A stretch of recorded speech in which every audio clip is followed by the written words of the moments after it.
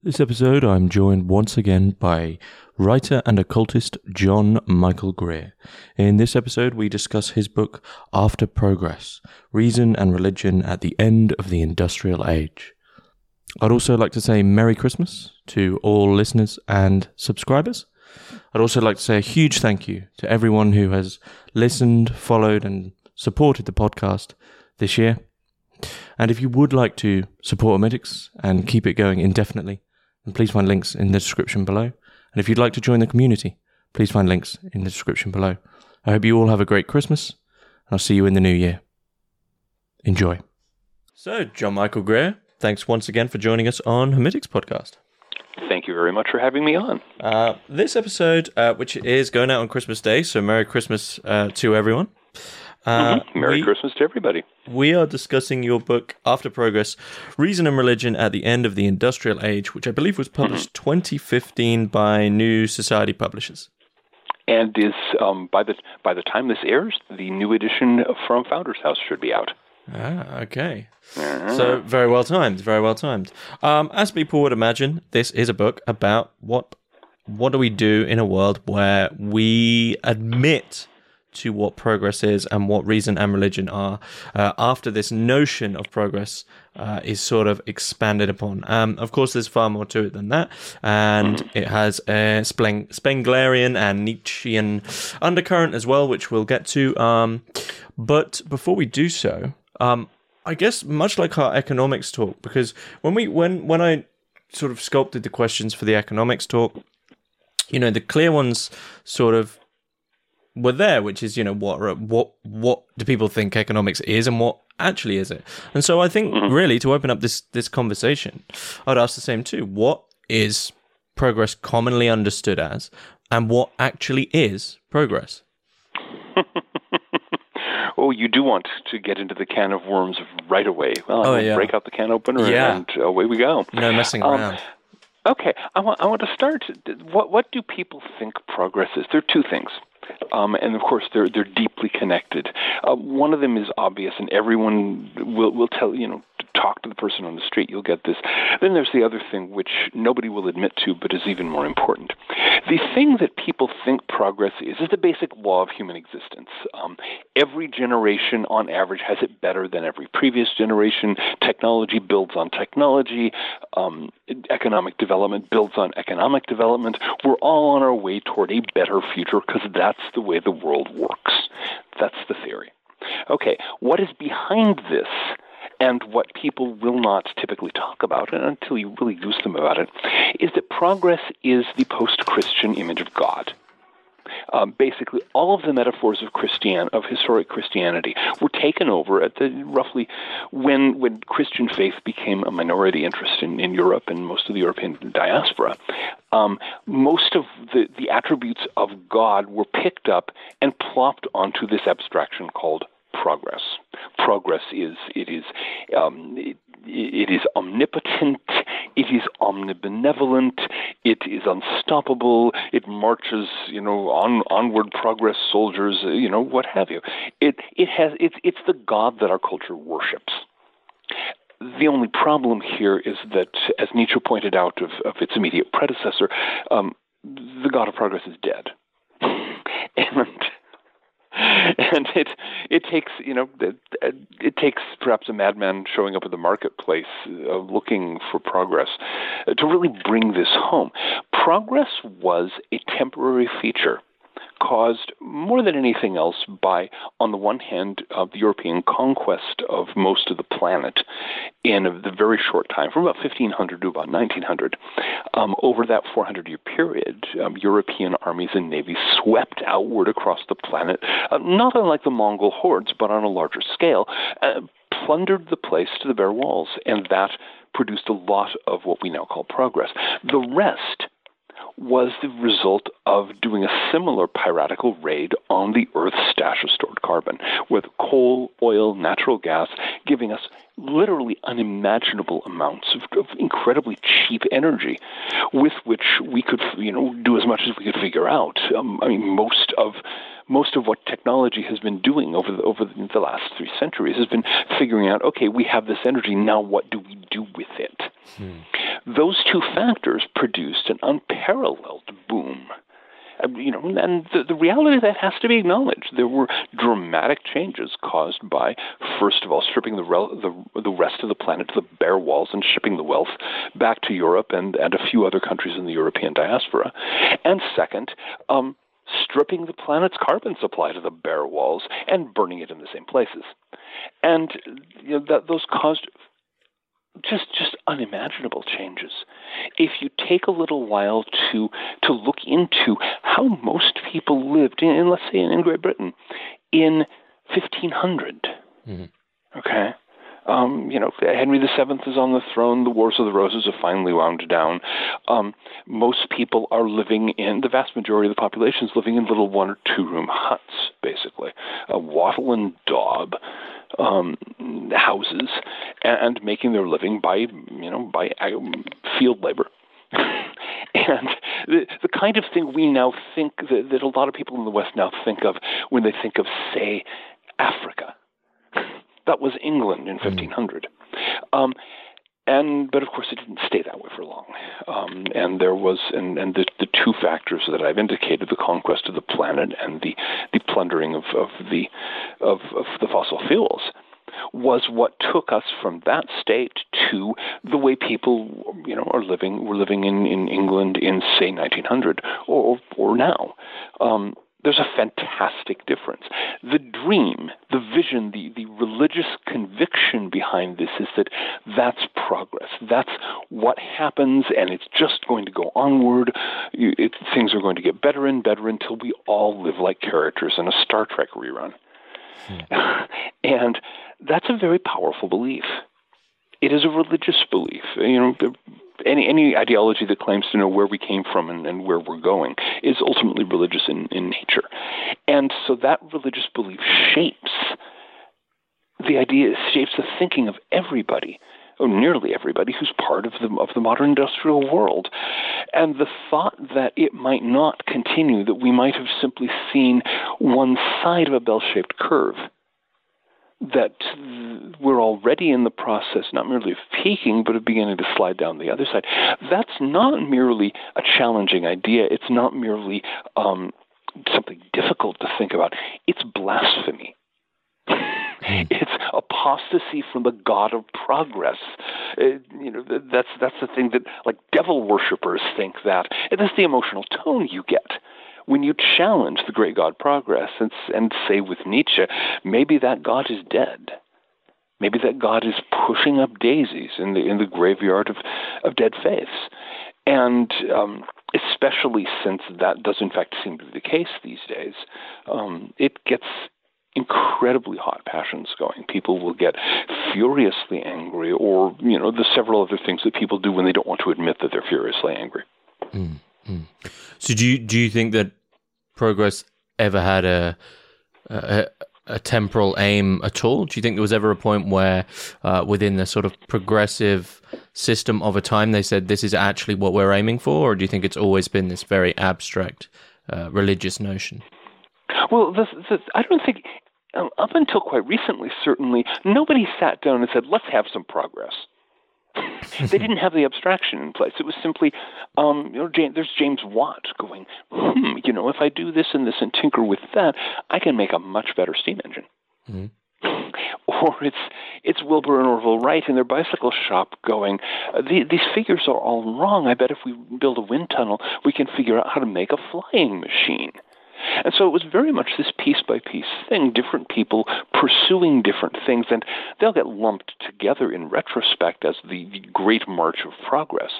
But it was simply people with access to unusual amounts of resources, unusual amounts of wealth going, okay, what do we do now? And so this is the case with most human thought. We love to come up with our categories. We love to come up with these abstractions, and then to act as though the abstractions are the realities. The abstractions are the things that matter, and all these realities are just feeding into them and just expressing.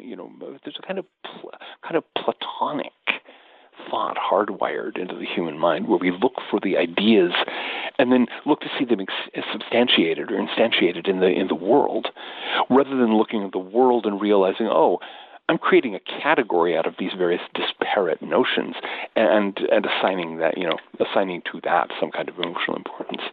Mm-hmm. So why do you see it as distinctly post-Christian? I mean, of course, we've spoken before about how pretty much every ideology has its own fall, its own Garden of Eden, its own, Christian structure, so to speak, in terms of allegory. How come, these things didn't take the structures, say, from Hinduism, Buddhism, or Druidry, or anything else? Why was it Christianity? No. It probably could have been. It probably could have been, but a lot of things in history are very much, this is just the way it happened to take place.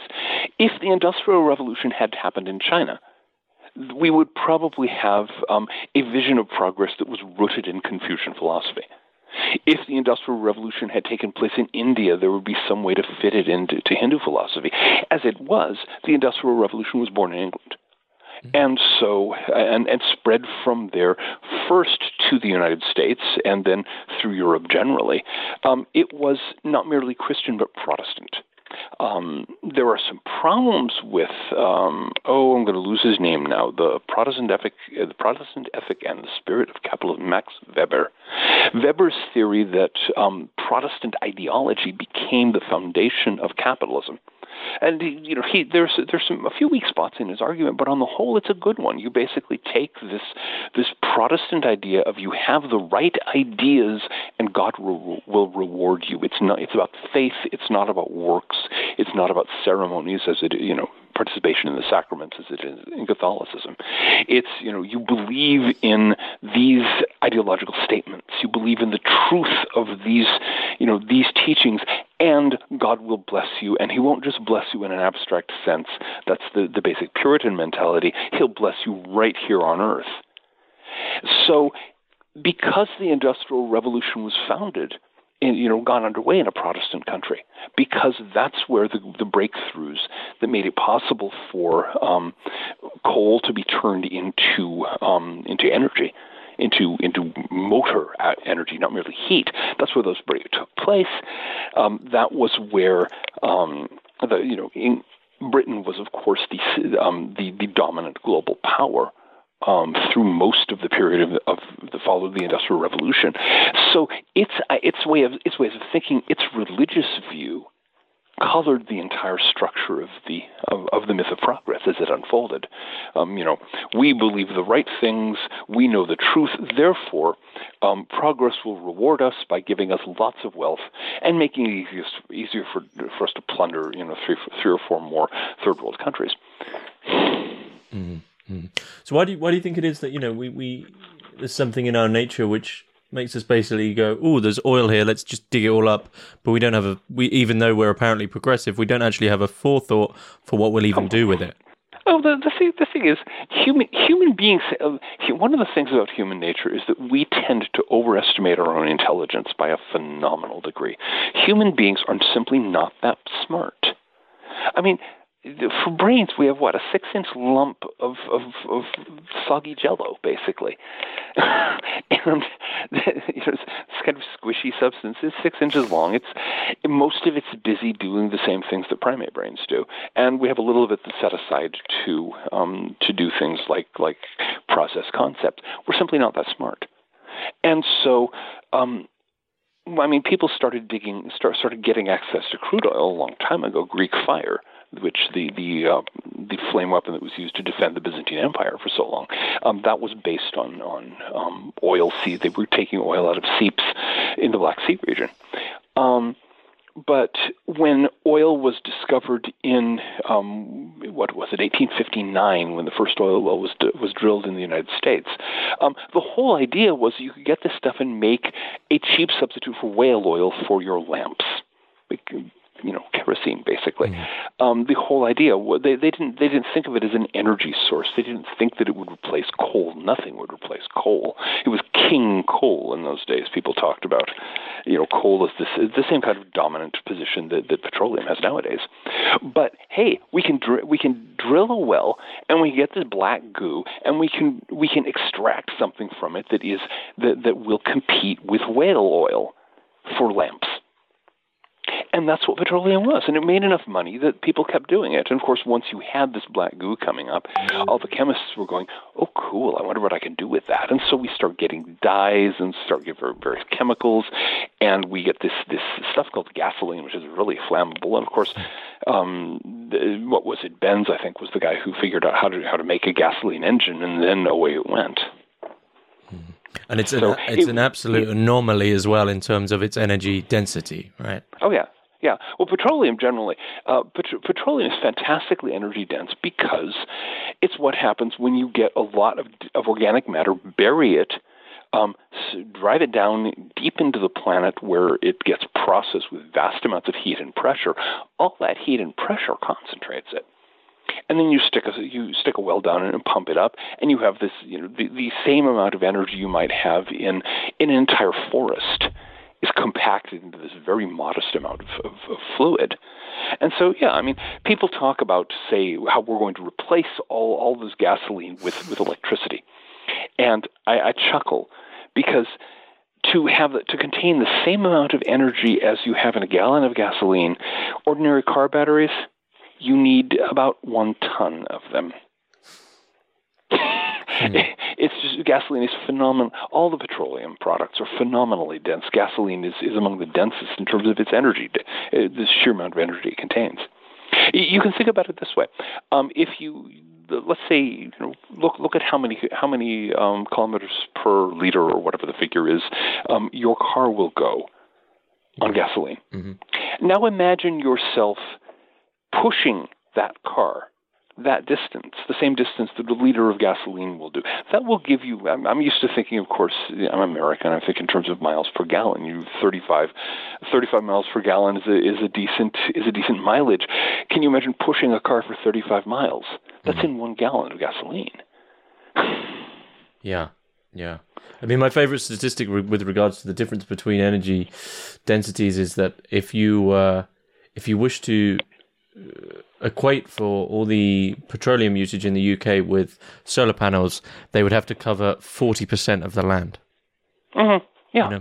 Yeah. And apparently this is sustainable, and of course we haven't thought about all the habitats that would be destroyed, but of course they wouldn't be destroyed. It would just magically work, as all things do. Of course. Well, the thing is, all of it. Most people have never learned to think in numerical terms. This, I was mentioning humans aren't that smart, and so to actually think through how much energy is in that gasoline. How much solar energy would you need to convert into it with all the usual losses and so on? And what raw materials would you need for those solar panels? And ... We can take it on for a long time. You can't do it. But nobody's willing to think about that because the great God progress will look unkindly on you. You have to believe that they have to believe that the great God progress will bring us. If we waste one set of energy, the great God progress will bring us this marvelous new energy resource that will take care of us and allow us to go on to bigger and better wastage.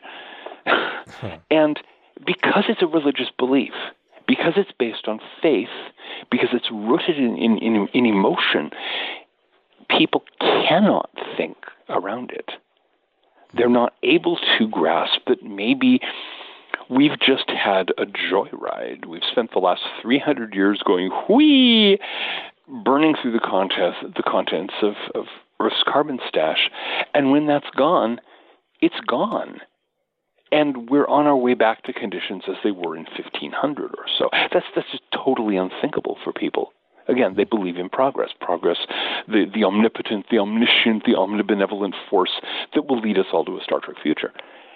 Again, you're trying to tell people that no, we have this marvelous resource we're using. We've almost used it up now, and when it's gone, there is no more. It's like trying to tell a medieval peasant that the God and his saints and angels aren't in heaven anymore.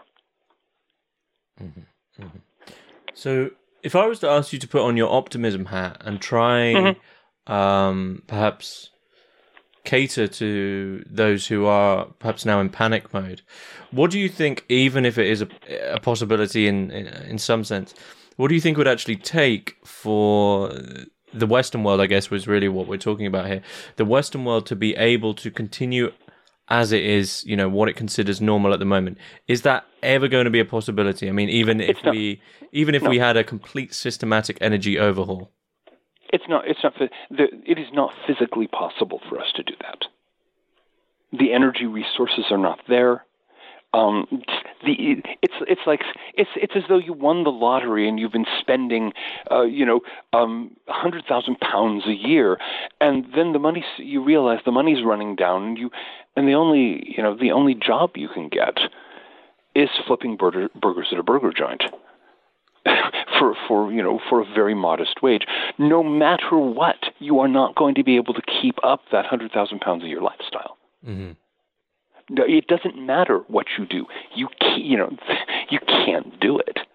It's like to use another metaphor, it's as though you've taken a plane up to 20,000 feet, and the door has been popped open, and you're going to say, okay, I want to step out of this thing and stay at 20,000 feet. I'm going to walk over to those clouds over there. It's not going to happen. Now, if you're paying attention, if you were paying attention before the door opened, there's a thing called a parachute, which might enable you to get to the ground in a much less traumatic fashion. And if you put on the parachute and you make sure you know where the ripcord is and so on, you can step out of that plane and actually land in one piece. But you're not going to stay at 20,000 feet. It doesn't matter how badly you want to. It doesn't matter how enthusiastically your belief systems insist that, in fact, you can keep walking upwards, climbing from cloud to cloud until you finally reach the moon. You can tell yourself that all you want to, but when the energy isn't there anymore, it's not there anymore. When there are no more hemispheres to plunder, the world is a sphere. It's not flat, and so there was only so long that this business can continue. Mm-hmm. So the question is how we wind it down. How do we deal with the aftermath of this age of gargantuan excess? Mm. And I mean, this what's really happening is we're living through the death of God, right? As you mentioned, it's like telling peasants from medieval times that, he's not up there anymore. And on the back of that metaphor, it's like we're sort of walking around the stinking corpse of a god, right? How do you... Nietzsche put that into his famous metaphor. Do we not smell the stench of the decomposition of God? Yes, go on. How do you understand the death of God section from well, there's multiple sections throughout multiple books, but how do you understand that metaphor of Nietzsche's? Do you understand it in okay. Nietzsche was talking about a very important historical reality. He himself was an atheist. He didn't think that God had ever existed, but he was raised in a family of ministers. He understood Christianity very deeply. Unlike so many modern atheists, he understood what he was rejecting. But he also noted that in his time, there was this spreading disconnect throughout the intellectual life of Europe. You had all of these people who were arguing for philosophies and ethics and ideas of life that all depended on Christianity to make any kind of sense at all, especially in the moral field. And yet, none of the people who were doing this actually believed in the reality of the basic teachings of Christian revelation. They did not believe that God existed. They did not believe that Christ rose from the dead or any of the rest of it. And yet they were sort of going along in this state of pretense.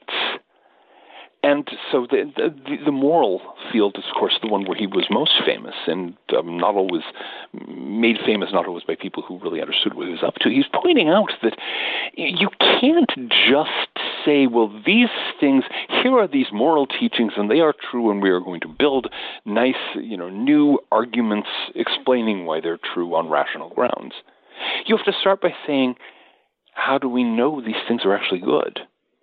What is your justification for saying this is moral, this is not moral, and so on and so forth?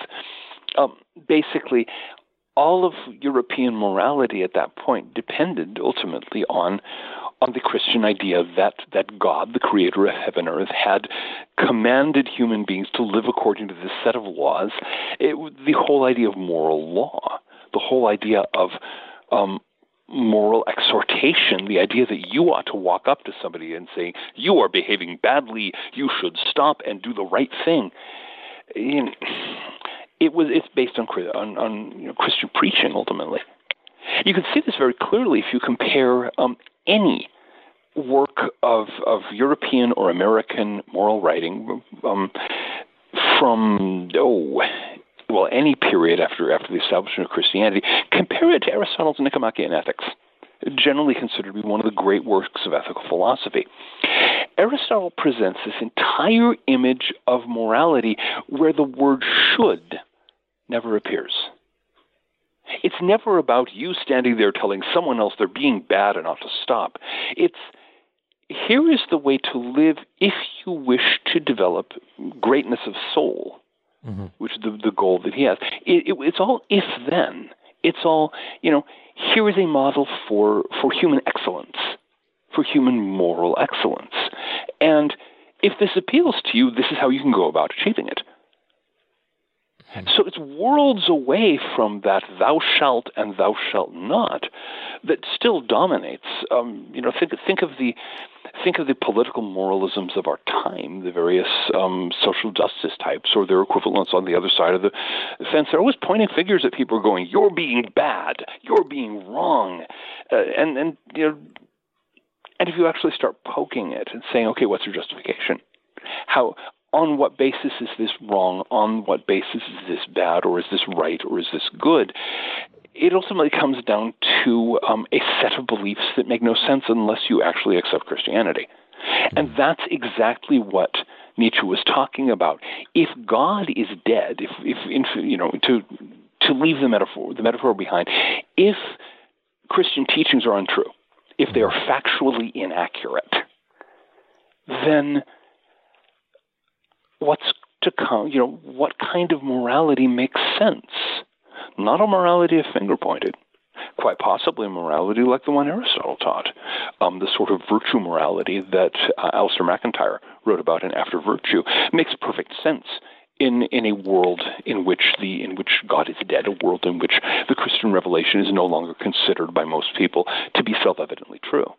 But you actually have to think about that. You actually have to stop and recalibrate your entire moral world.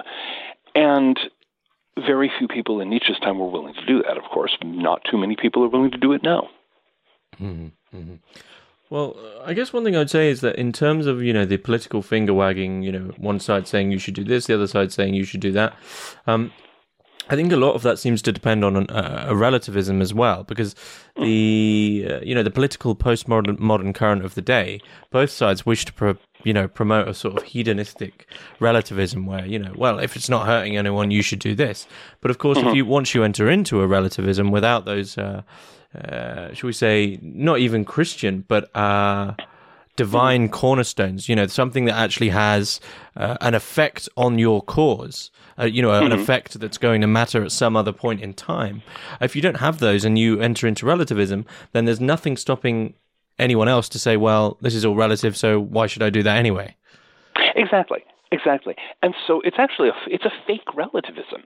And you can see this as soon as they start wagging their fingers, because if you actually embrace a full moral relativism with no bases at all, whether they're divine or otherwise, you have no justification for arguing for anything. And you can say, well, what's wrong with slavery? Then, and there are lots of things that are wrong with slavery, but from a viewpoint of relativism, how can you justify claiming those are wrong? And so what you typically have in the modern scene is a defensive shell of fake relativism. You can't tell me that I'm wrong because nothing is true. Overlying a body of dogmatic beliefs that have been stolen from Christianity in one form or another, hijacked and repurposed with the serial numbers filed off. You have, on the left, for example, you have this focus on the notion of compassion. and however badly that's expressed in practice, that idea that compassion, mercy, taking care of those who are vulnerable, that is an essential good. That is something that everyone should do, and that if anyone violates that, they should have their finger wagged at them. But if you start poking at that doctrinal belief of theirs, you find that it's sort of sitting on air. Mm-hmm. They believe it, they accept it, but they can't actually give you a good reason for it, because again, it's borrowed from Christianity. And if they're not Christian, they can't do that. On the right hand, typically it's liberty. Which ultimately rooted in the value of freedom of conscience and things like that. And it's the same thing. You do at least have some Christians over on the right who can justifiably say, well, my God said this, and therefore you ought to follow it. Which, it has its problems as a philosophical argument, but at least it has some basis. At least you can say, okay, here's the Bible. Here are these teachings. I believe these things are true. Therefore, ... On the left, so often it's just, well, it's right. It's true. I feel at this juncture I should probably tell you that I'm now a Catholic catechumene. But oh, are you? Okay. Yeah. Yeah. Okay. So you see, from within the viewpoint of the Catholic Church, it's all very straightforward. God handed down this a general set of rules to Moses on Mount Sinai. Jesus revealed a bunch of additional rules at this time. You have this series of popes and so on, and so here's this body of information which comes from a source which Catholics consider authoritative. Mm-hmm. And it makes sense if in fact you do have a channel to the Creator of heaven and earth, then it's like asking any other expert, except a rather more qualified one. Mm-hmm. But the difficulty, of course, is that most people nowadays don't believe that. No, and also I would argue that many of people who are even in the church, maybe not the Catholic Church, but there's probably some, but many people who are even in the church, it's like just an aesthetic, right? It's there, like, we all know this isn't really real, but we all know it's the best thing to do, right? Relativism has entered into the church. Yeah. And if you have been spared that in English Catholicism, I'm delighted to hear it. Here in the United States, it's totally rampant. It's all over the place. Difficult to say. I think the Catholic Church, I think, has become almost far more decentralized than people realize, and much like a driving instructor, it probably differs church to church and priest to priest. Okay, well that's a very good sign. That's one of the problems with centralization is that rot can spread very quickly, whereas a decentralized organization you're going to have some very bad examples, but you have the opportunity for excellence. So that's good to hear. But yeah, with depending on your viewpoint, and to kind of leap into one of Spengler's things, this is one of the things that drives what he calls the second religiosity, the return to religion after the age of reason self-destructs. Because if you have no other basis to make moral sense of your life than traditional religious views, people are going to turn to the traditional religious views. Mm-hmm. It's that or nihilism. But for Spengler, that happens in the winter of a civilization, though, doesn't it? Yeah. So it's a sort of a moment of respite, but it's a moment of respite before much worse things are to come. Well, but the thing is, it can be stretched out for a long ways. One of the things that he tended not to get, because he was like so many Europeans of his time, he was, I think, a little too focused on the classical world, the Apollonian culture, as he called it. That winter can extend for a very long time. Mm. In Egypt, in China, you have 3,000 years. There are political ups and downs, and as there are in any other time, there are crises and catastrophes. But from about 300 BC to about 1911, you had a coherent religious structure in place in China that allowed people to understand their world and sort out ethical issues and live their lives. And the same thing was true in Egypt for a very long time until Christian persecution wiped it out. for again thousands of years. People had a framework that they could use to make sense of the world. And is it possible that Europe can reclaim that by reclaiming its historic Christianity? I don't know. But it's something that I'm not at all surprised that more and more people are heading in that direction. Mm. I had not heard yet that you were among them, but you're kind of riding the wave of the future. Yeah, I imagine there's. I think it seems to be a lot of people heading that way, but then equally, I don't know. I think a lot of people like to say that. Of course, that's sunk cost. You head towards one thing, and suddenly you're saying, "Oh, everyone's heading this way." But actually, if you look at it, I'll take that back because I look at the statistics, and I think in 2016, something like 36% of the country in the UK identified as secular, and now it's 40%. It's going up, and I imagine and if you look at the actual statistics of practicing people, suddenly the statistic for how many people identify as, say, a Catholic or Orthodox suddenly drops massively if you're only counting those people who go once a week, right? Oh yeah. Well, the thing is, you can't be doing worse than the Anglican Church. What do they get? 2%? 2%? I mean, it's the established church. They got 2% of the population attending Sunday services. Something like that. I could say a lot about the Anglican Church, but I mean, I don't. It wouldn't be fit for. It wouldn't be fit for anyone's ears, I don't think. I'd struggle. I'll say one thing. I struggle to add the word church to the end there. You know what I mean? The thing, this is the thing people miss. Here in the United States, we have this constant drumbeat of little groups who decide that, forget about our tradition of not having an established church, forget about our traditions of separation of church and state. We need to have a national church and blah blah blah. We've got a Protestant faction on that, calling themselves the Dominionists. We have a Catholic sect, a Catholic faction calling themselves Integralists. And all they have to do is look at England and realize where that leads, because the separation of church and state is there for the benefit of the churches. Okay. Mm-hmm. Once your church gets established, it very quickly becomes a government bureaucracy. The state wins. The state wins every time. The state always wins, and the state doesn't win by some kind of drastic thing. The state just starts applying a little control to who gets appointed to which important position, and pretty soon there's no religion left. It's just a government bureaucracy. Mm-hmm. And so, if you want to destroy Christianity in a nation, establish the church, and down it goes. And so, it's precisely because the United States has this fairly strict rule against political support of religious bodies, that religion is so active here, so lively, and so it's still so doing interesting things.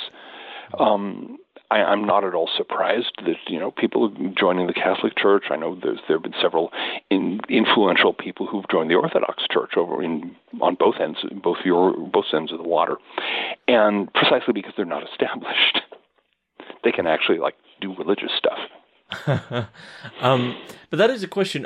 Why is it, and how is it? I guess more importantly, that progress, that lovely abstract God, manages to co-opt basically everything that it, if it's sort of like I don't know, like the Midas touch, right? As soon as it's touched, it just slowly begins to infect, and we don't really notice it. And then eventually 10, 20, 100 years down the line, you have the thing still has the same name, but progress has mutated it and parasitically infected it so much, you actually don't have that thing at all, right? Which was why I fell away from the Christian church for so long, because what I was taught in school was Christianity was completely actually not Christianity.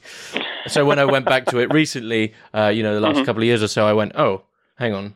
When you the easiest way for anyone to learn anything is go read it firsthand. read it from the mouth of the actual thing, because otherwise it's likely tainted with progress.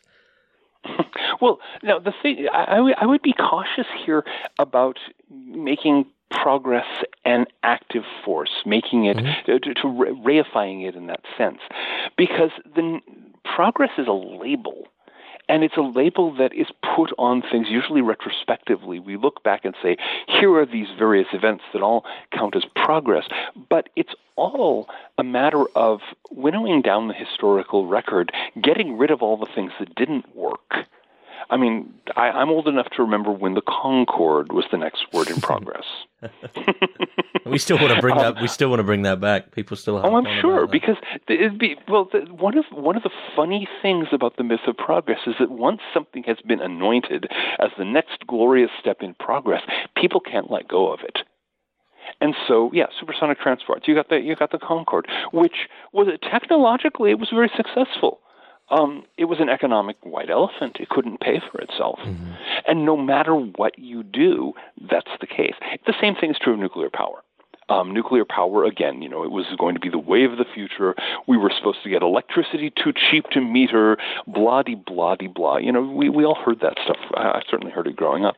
Now, in point of fact, the reason nuclear power is never going to be anything other than a luxury product for nations that want bombs is precisely that it doesn't make electricity too cheap to meter. It makes electricity too expensive to use.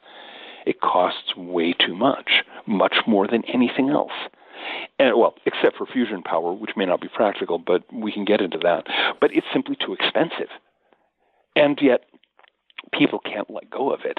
It's always, well, what about this kind of reactor? What about that kind of reactor? What about the molten sodium and the breeder this and the thorium that? Over and over again, trying to get the great God progress to cough up the cheap, clean, safe energy that they were promised in the 1950s. And so, like the Concorde, it doesn't make sense financially. It will bankrupt any airline that relies on it. Who cares? It's progress. The ultimate case, the ultimate example of that is the flying car. The flying car. Do you happen to know when the first flying car was built? I'd say just after the war.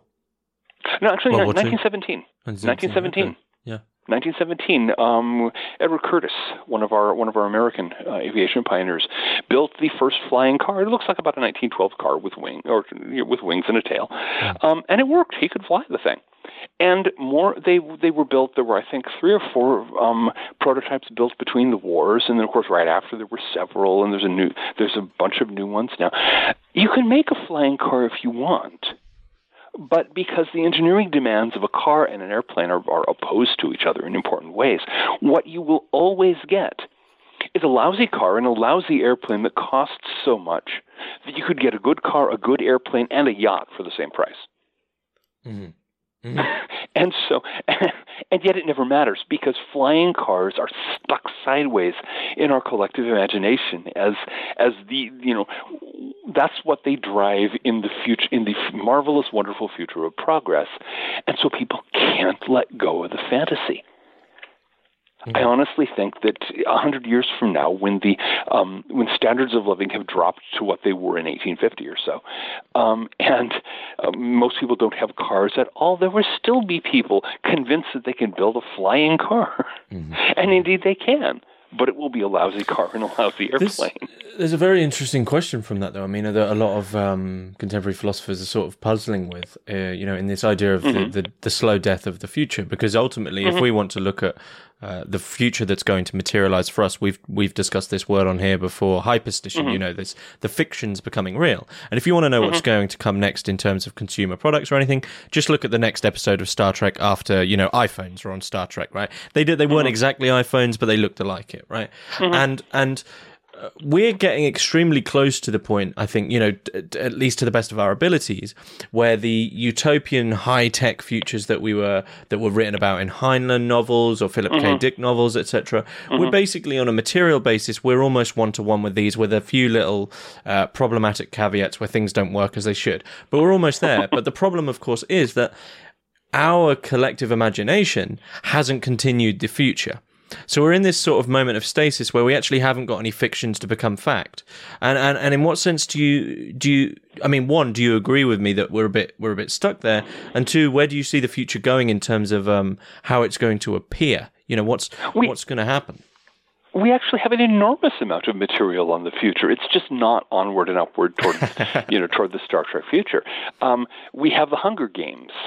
Those were hugely popular because they presented a future that was a future of decline, of contraction, of political repression, of poverty and hunger. That's the future that a lot of people see coming, and I don't think they're mistaken to do that. Okay. That's, it's as though, we had been chugging back drinks at the party and imagining wilder and wilder festivities at the party. At a certain point, it sinks in that you're very, very drunk, and you are going to feel this in the morning. And so we're basically sensing our own approaching collective hangover. And so there's a huge literature out there of people imagining futures that are actually quite possibly the sort of thing we're going to run into. They're futures of decline and contraction and disaster. And there's Paolo Balucci-Galti's stuff. He does a very good job in there. I've written several pieces of de-industrial fiction. There's a magazine out there called New Maps, which is entirely oriented toward science fiction stories set in futures of contraction, economic decline, and the like. And so that's the reason I think we're not seeing anybody building on the Philip K. Dick future, on the Heinlein future, what have you, is that I think at some level or another, most of us realize that there won't be anything building on that, anything going further in the same direction, because we've run that about as far as it can go.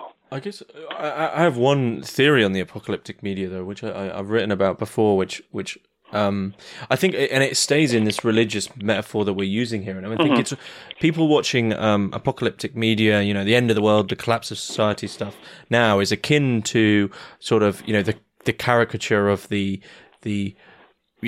repressed Christian finding a naughty magazine, right? They're looking at the heretical thing they shouldn't see. But the thing is that the thing that they're admitting in that moment when we watch apocalyptic media, right, is that progress has said, if you consume all this, if you go on a cruise, if you take all these drugs, if you drink all this, if you just keep slamming out everything, you'll be so free. You'll be the freest person ever. And we've found, of course, that actually the reality of that is 9 to 5 work with 4-hour commutes, sat in a cubicle, and then you go home and look at a box for the next 8 hours of your life, and then you go to bed, right? That's completely not freedom. And I think this is almost on par with, once again, Ted Kaczynski's argument of the fact that we actually don't have anything in progressive, extremely material Western society which gives us real meaning. So when we look at apocalyptic media, we think, God, I wish that would happen so there would finally be some meaning in my life, right? Because the thing is, at the end of the day, the things that have to keep us alive, shelter, water, food, they are too easy. And I don't mean that to be crass towards people who are homeless or whatever, but people who are just the average person, to stay alive is incredibly not difficult, right? And to the point where your life, so when you look at them, you think, God, I wish it would collapse, because at least then there would be some meaning in having to find food, for instance. And that's my theory anyway, at least. Okay. Now, I'm going to draw a distinction here that I think may be useful, because I noticed that you went immediately from what I was saying to apocalyptic media. Now, that's not the only alternative to progress, For example, the Hunger Games is not apocalyptic at all. No, true. Exactly. And I was not talking about apocalypse, because every religion has its anti-religion. For Christianity, there's Satanism and so on. You always have these, for communism, which is a Christian heresy ultimately, there's Ayn Rand's objectivism. There's always some system that takes the ideology of the parent religion and stands it on its head, and which you can call the anti-religion. So the anti-religion of progress is apocalypse. As with progress, there's this vision of, we have unparalleled power, and we can run the world, we can do anything, including destroy ourselves. Mm-hmm. And so where the believer in progress holds that progress is good, the believer in apocalypse is progress is bad and it will kill us all. Mm-hmm. And so they're just these exact mirror images, just as, just as the Satanist practice is a parody of the Mass. So really, with this media, it's if the media was realistically, displaying a collapse scenario, we probably wouldn't be interested, right? If the media was a TV show about, oh, the fuel prices are now $10 a gallon, and we would be like, okay, this is really boring. This is just really miserable. Exactly. Yeah, we want those fireworks. We want, the meteors plowing into the planet, or the vast pandemic wiping out everyone. We don't want the steady declines in public health, so you have to worry about dying from a tooth, from an infected tooth. In fact, many of the works that I'm talking about, and there's a growing number of this material, of things in this field they're actually looking at, okay, what does the world look like after progress? Not in terms of apocalypse, but over the long term, over a period of gradual change of the same sort that's landed us where we are now, but in the other direction. Just out of interest, which books do you think, or which writers do you think get realistically the closest for what you envision the future may look like? Oh, well, I do, of course. Yeah, okay. Excluding yourself. Well, no, the thing is that because I've written several pieces in that genre. Stars Reach, one of my novels, Stars Reach, and then Retrotopia is kind of a response to that. I've always been very fond of Edgar Pangborn. You don't hear much about him anymore, but his novel Davy won, I think, the World Fantasy Award back in the day, and it is set about 400 years from now in. 400 or 500 years from now in the northeastern part of the United States. And there has been a lot of contraction. It's in a dark age. But he does a very vivid job. He was rather anti-religious, like a lot of gay men in his time. That was a very common thing. But it's a very colorful story. Let's see. Marvin Kaye and Park Godwin wrote this amazing book called The Masters of Solitude. It's set about 2,000 years ago from now on the east coast of North America, and it's this very fascinating interplay between competing cultures in long time post-industrial America. So there's definitely stuff out there that really kind of grasp the feeling of the whole thing, that get the idea that, no, history doesn't stop and it doesn't go zooming off from the stars. It peaks, it declines, and life goes on. Mm-hmm. Mm-hmm. And so there's actually an enormous amount of stuff out there. That an enormous number of things. A lot of it was lumped in as post-apocalyptic. Yeah, okay. Because especially during the golden age of nuclear warfare, when everyone expected to see mushroom clouds on a daily basis, of course that was the obvious way to handle the transition. And so there was an enormous amount of literature that was written on that. But very many of these things are set. Okay, yeah, there were some bombs. Another one this is set much further in the future. Paul Anderson, back in the days when scientists were saying we're heading into an ice age rather than the current global warming thing, Paul Anderson wrote a fascinating book called The Winter of the World, and it's set in basically in the Mississippi Valley during the next ice age, thousands of years from now.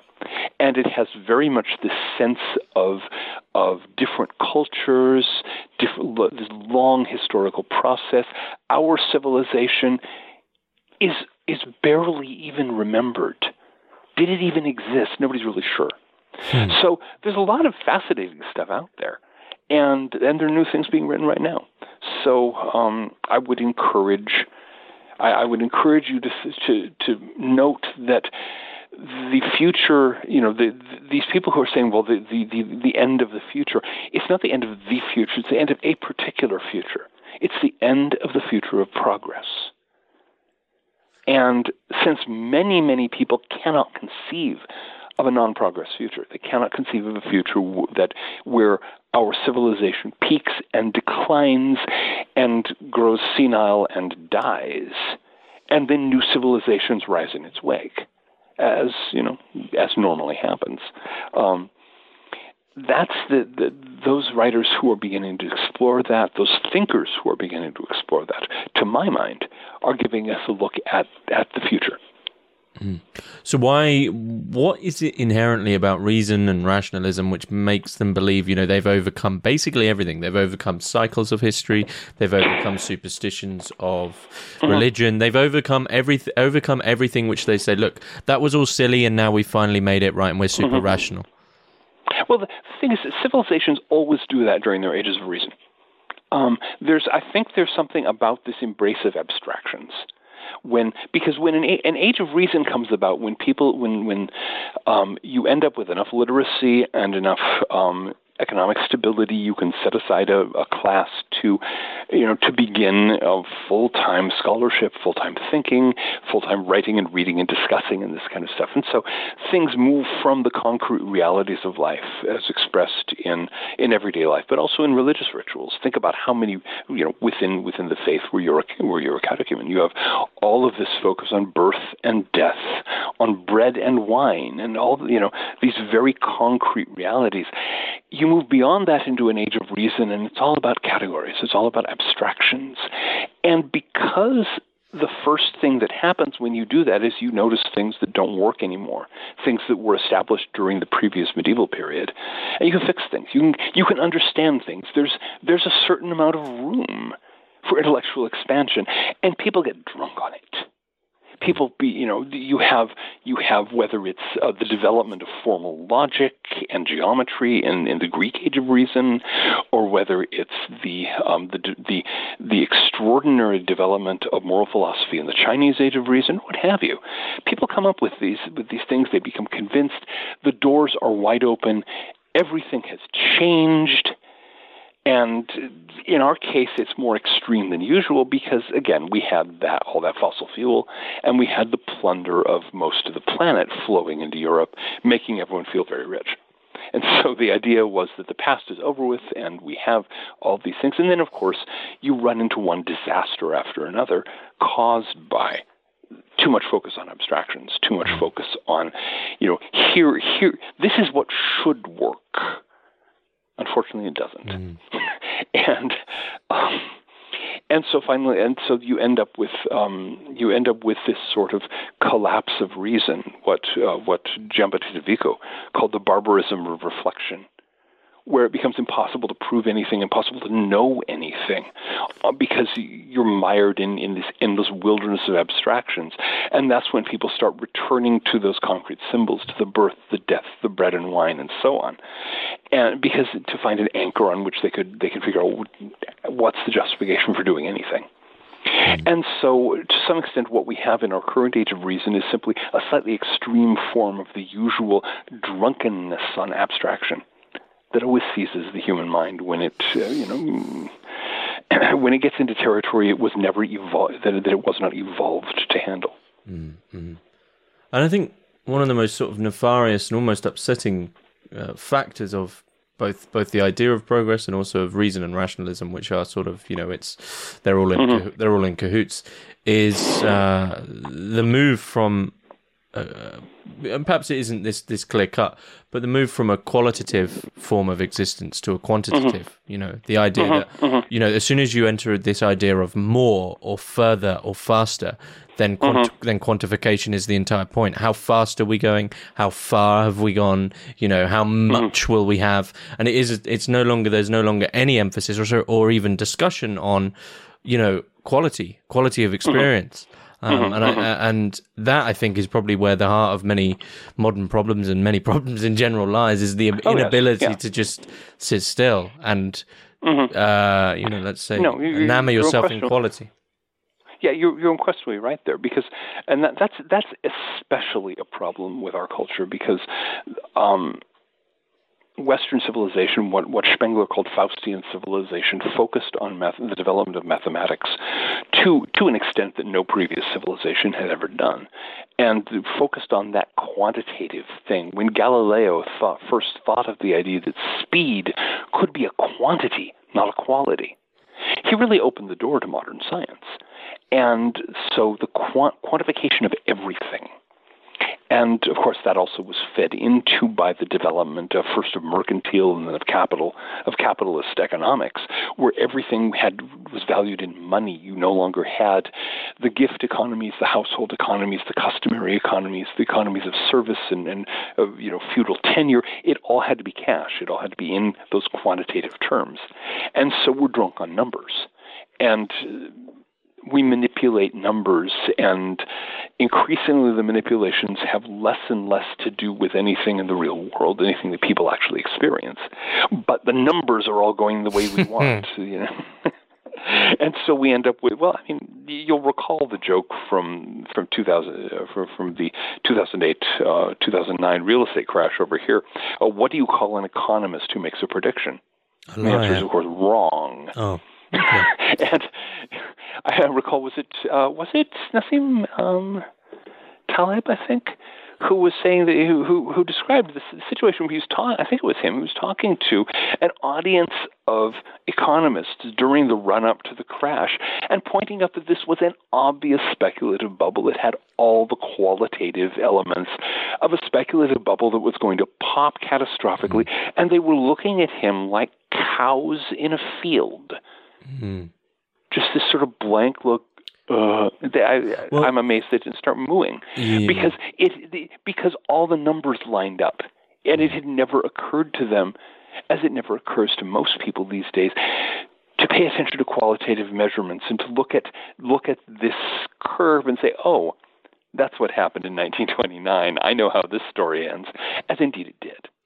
It's one I know you don't often watch films, but I mean, you may have read the book or seen the film. But The Big Short, there's a fantastic scene in The Big Short I read the book. I read the book. Yeah, there's a fantastic scene. I mean, it's brilliantly done in the film. I don't know, I can't remember if it comes up in the book, but Michael Burry, one of the few who did see it coming, and he did admit, to his actual reason, we could say. He goes into the bank and says, "Look, I want to short the housing market," which of course is basically like saying I worship Satan, really, in the religious. Exactly, yeah. And it, they obviously sort it out because it's a sure thing for them that they're going to make billions of pounds from this guy. And it cuts to them as he's leaving the room, and obviously everyone in the room is cackling. And I think that's a brilliant shot of Progress. They are so utterly sure of themselves that they can't see what's in front of their faces. They can't see what's right there in front of their faces because they've got that film of abstractions. Mm-hmm. And I'm going to say, who came out on top in that transaction? Well, no one really in the end. Yeah. Well, they all get bailed out and then they all start again, and they're basically the same thing. The same thing is actually repeating itself in the moment, with more sort of stops, right? But there you go.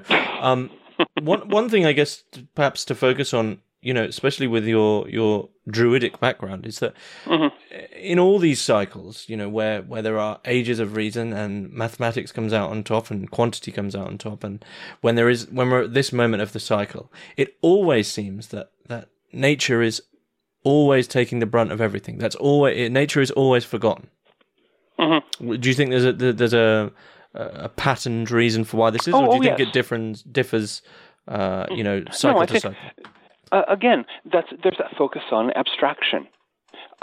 If you try to apply abstractions to the natural world, you can do it to a certain extent. Our scientists have given it the old college try, no question. But you constantly have to deal with the fact that nature does not fit our categories. I recall something in Robert Anton Wilson, one of Robert Anton Wilson's books, where he talks about seeing two botanists standing there in a courtyard having an argument about a thing that was growing there. Was it a tree or was it a shrub? And they were going on and on and on. Is it a tree? Is it a shrub? It is what it is, and which category you apply to it doesn't actually matter that much. But abstractions, the world of abstractions for that reason doesn't fit nature very well, because nature is not governed by categories convenient for the human mind. And so you always have this tendency to focus attention away from nature into the world of human ideas, where it's all nicely cut and dried and it all fits our brains comfortably. So it's normal. And of course, what inevitably happens is that nature is neglected, nature is abused, various things are piled on top of the natural world, and then the natural world yawns and stretches and rolls over, and down it all comes. How exactly it goes falling down into bits is always a very interesting question, and it varies from place to place whether we get the catastrophic soil erosion and spread of malarial swamps that happen over much of the Roman world in the Mediterranean region, whether you have the desertification that swallowed so much of Mesopotamia, whether you have the mess of ecological consequences we're dealing with right now in modern industrial society. When if you abuse the natural world, you're going to get it back with interest. But that doesn't fit the world of abstractions, where it's no. We're doing the right thing.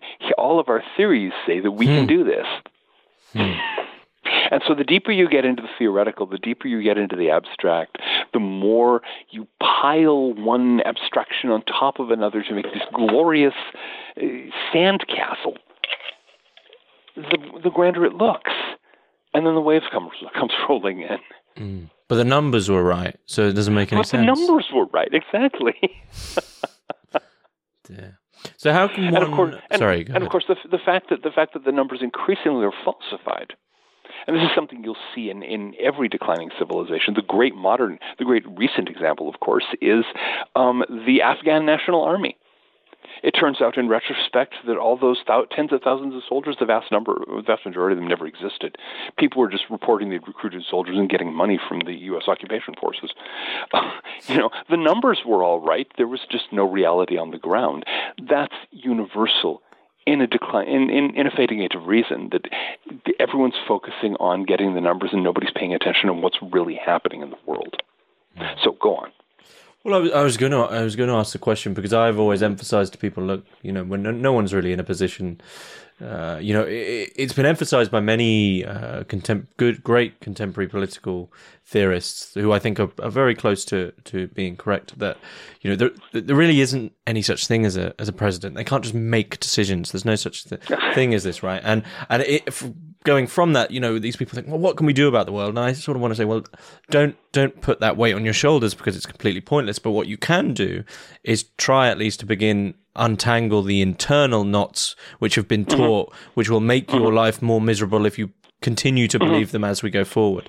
So I would ask you that: how can one begin to untangle the absolutely embedded knot of progress, which has been constantly woven since the day they were born? Mm-hmm.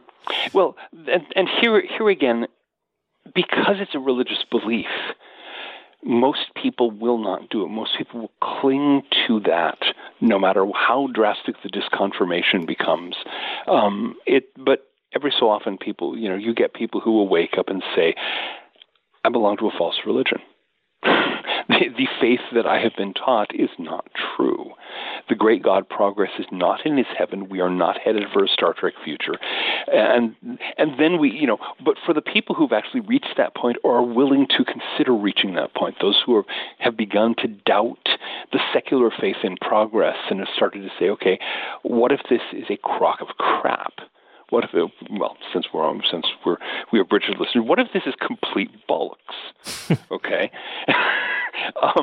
Then the first thing I would definitely encourage spending some time reading about reading older books, by the way, about people, how people lived in pre-modern times, and try to imagine yourself in that setting.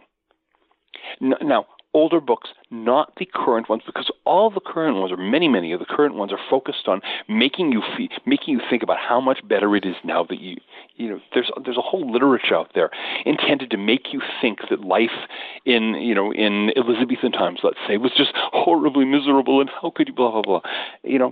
People lived quite comfortably in those days, and start thinking. And one other thing.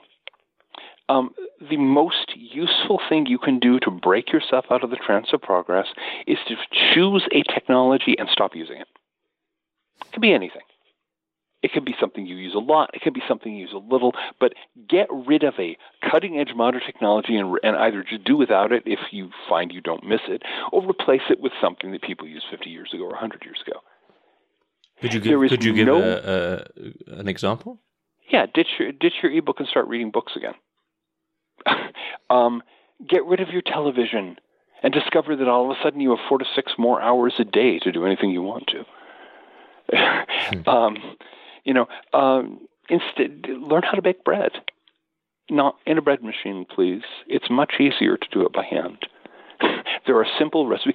Now you have to. There's a whole there are whole literatures in the plural designed to convince you that all these things are really, really horribly difficult. Half the cookbooks on the market are there to send you down to the local shop to get takeout.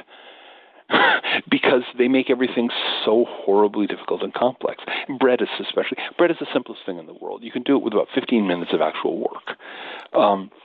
And people did constantly for thousands of years.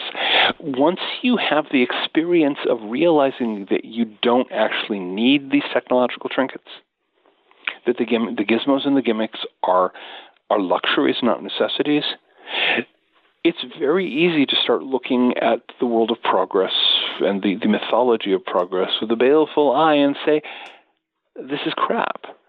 I don't need these things. I don't, the latest, hottest, niftiest, wowiest technology is just going to waste my time and empty my pocketbook. Because normally that's the case. Okay, well, maybe I could bring in one iteration which has been in the fictions now for a long time, and it finally and it's been around a long time, but it's finally really taking root. And I'm talking of virtual reality now. I think virtual reality had its heyday in the 80s, and then it sort of came back in the early 2000s, and it was almost good enough. And now finally Zuckerberg has said, look, we're finally going to make the big thing, which is really basing itself off Neil Stephenson's novel, the metaverse, which was in Neil Stephenson's novel. Now, my worry originally, when it was just a hedonistic, we'll go on there and we'll play some games and have some fun, I didn't think much of it. But I'm generally, I genuinely think this time it's going to be bigger for the fact of they're going to build an entire economy within there. And of course, the depressing reality of that is that the actual will finally take a real hard knock, in the sense that people's lives will now quite literally mostly be not in the real world. And I mean, I don't know where you stand on. Do you think VR is just going to be once again another technical trinket which will die a slow, miserable death? I don't know. My working guess is that this is going to be like those the glasses that everyone was going to be wearing. Do you remember those? I forget who it was. Google Glasses, I think. Yeah, the Google Glasses. It's going to or some of Microsoft's less inspired creations. Bob comes to mind. You've got all of these. Typically, what happens is that the tech geeks decide, "Ooh, people will really like this," without ever actually checking it with the people. And they may get a certain number of people who bail into it. Is Second Life still a going concern? Yeah, it's still going. Yeah, I think there's people still making a living on it. Yeah. Yeah, exactly. And so my guess is they'll find a niche, especially among people who want that flight from reality. I doubt it's going to be especially impressive, but we'll see. Now, my hope, you see, is that this is speaking of science fiction novels. My hope is that more, the people who are into progress and into technology, into all these exciting new futures, will spend all of their time in the metaverse. That would be nice, wouldn't it? And just go away and leave the rest of us alone. And they can set up their own governments in the metaverse, and they can pass laws in the metaverse, and they can march and get and scream at other people and do all this stuff in the metaverse. And we'll just leave them there, and the rest of us can go out and enjoy a sunny day in the park. Oh, excuse me. Of course, we have Richard's listeners. A rainy day in the park. There is a possibility that it just end up, because then your material needs become far less. If the virtual eventually takes over the actual, then why would you have more than a room in the real life? Exactly. So you've got these people sitting there with their helmets on, and there are these gloves on their hands or what have you, and going through these sort of living the simulated life. And let them have, if that's what they want, as long as the resources are available to maintain them in their daydreams. That's fine. It's an electronic drug, and as with most drugs, I think the best thing to do is don't worry about it. If people are going to be addicted to them, let them be addicts. Yeah. Okay. Well, I think that's fair. Okay. Well, we seem to have covered progress very well. We've basically, in the space of an hour and 10, determined that great saying, "There's nothing new under the sun." There's nothing new under the sun. Which is why quality is so important, right? Exactly. Because it's the quality that you draw from the thing which has always been around, not the amount of it. Well, and the thing to keep in mind is there may be nothing new under the sun, but none of us actually lasts that long on this planet. We only have a certain lifespan, and so it doesn't have to be new. It can be new to us. And each morning, each walk in the park, each religious ceremony of your preference, that can be for you a wholly new thing because you weren't there not that many years ago, and you won't be there not that many years from now. So enjoy it. Mm-hmm. Yeah, enjoy it. So I always enjoy asking this: what's in store for us from yourself? Oh boy, I have been. This has been the night of the living page proofs, or the couple of weeks of the living page proofs and indexes. I've been doing a lot of that. I have a flurry of books that were delayed for a while, and they are all piling out now. Early next year, actually, I will have a book called "The Twilight of Pluto," discussing, we all heard about when Pluto was downgraded to the status of dwarf planet and so on. Nobody yet seems to have dealt with the astrological implications. And so I want to talk about what has happened historically when planets are discovered, when they are downgraded, because it's happened before that something was thought to be a planet and then was downgraded a series. And wasn't all the astrological timeframes realized to be changed recently as well? Well, it depends on how you draw. Oh, is that differing between like Hellenistic and? Oh, very much so. Oh, yes. Okay. Yeah, certainly the classic tropical astrology, which I use, has not changed a bit. Okay. But whether Pluto counts as a planet or as a more minor body, that's an interesting matter. And so I'm talking about that and making some predictions on the basis of what has happened in the past when planets have been discovered and then downgraded or found to be non-existent, as in the case of Vulcan, for example. So that's my first astrological publication. Won't be my last. Let's see. Other than that, what do we have? I have the new edition of my Sacred Geometry Oracle will finally be out. That was delayed by paper shortages. They had to find a printer in Malta too, which I thought was pretty cool because Malta has a lot of megalithic sites with some really cool sacred geometry. But so the Sacred Geometry Oracle is a deck of 33 cards based on symbolism from sacred geometry. It was published once quite some years ago by a publisher who shall remain nameless, who did a miserably bad job. Very ugly cards. And fortunately, I got the rights back, and now it's going to come out in a much cleaner and more pleasant form. There is a book titled The Way of the Golden Section, which is the first of several volumes of a system of occult practice, of spiritual practice based on the Sacred Geometry Oracle, and it's one that I have designed so it can be used by people of many different religions, including the Catholic Church, for example. Now, I know there are the Catholic authorities may not agree with that, but each of us makes our own decisions. So let's see, there are those. I've got a novel coming out in the near future. I don't have a timeline for that yet, but the title is Journey Star. It is a sequel to my first novel, The Fires of Shalsha. It is one of that will mean my second and probably last ever work of space opera, because it does involve spaceships and a colony orbiting a different star. Okay, you just want to move away from space opera to not get pulled into the sort of Muskian orbit. Yeah, the whole space opera thing. We're not going to the stars. Do you believe we have? Just out of interest. No, I don't think we have. I don't think we ever will.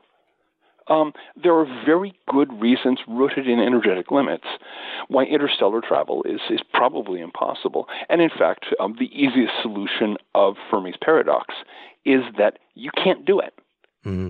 You can't get enough energy. Could I push you on? Obviously, I'm sure you've been asked this millions of times. Then after this, what was the moon landing? No, interstellar, not interplanetary. Oh, okay. Yeah, you can't get from one star to another. You can the thing to keep in mind, the moon landing. the distance between the Earth and the Moon in cosmic scales is as thin as a hair. Mm-hmm. And it took the United States at the peak of the biggest economic boom in human history to gather together the resources to do it. Okay? And we managed it. Yeah. You know, it's 3 days away. Mars is 9 months. That's a big leap of energy. Exactly. And, of course, the nearest star is tens of thousands of years at the same speed. They'll think of something. Oh yes, that utterance means that utterance is to the religion of progress. It's a sacrament. It's a sacrament of progress. Exactly. It's exactly the equivalent of the Our Father in Catholicism. It's a basic act of faith. It's more like the Nicene Creed. You know, I believe in Progress Almighty, creator of all of all neat technological gizmos, and so on. I don't. But since we're not going to the stars, I had not really quite grasped that when I first wrote the Fires of Shalsha a good many years ago. And since the book needed a sequel, and I'd already set this in a colony world around Epsilon Eridani, I kind of needed to follow through on that. I did take some time to put some thought into what space travel actually, like interstellar travel, would actually demand if it were possible. There's some hand-waving to make it possible, but it's certainly not the kind of thing you expect from Star Trek. Okay. Well, I think we've covered a lot of bases. Of course, you're still writing at echosophia.net. Oh, yeah. So head on there. echosophia.net. Joe Bob says check it out. And, John Michael Greer, thanks very much. Thank you for having me on again.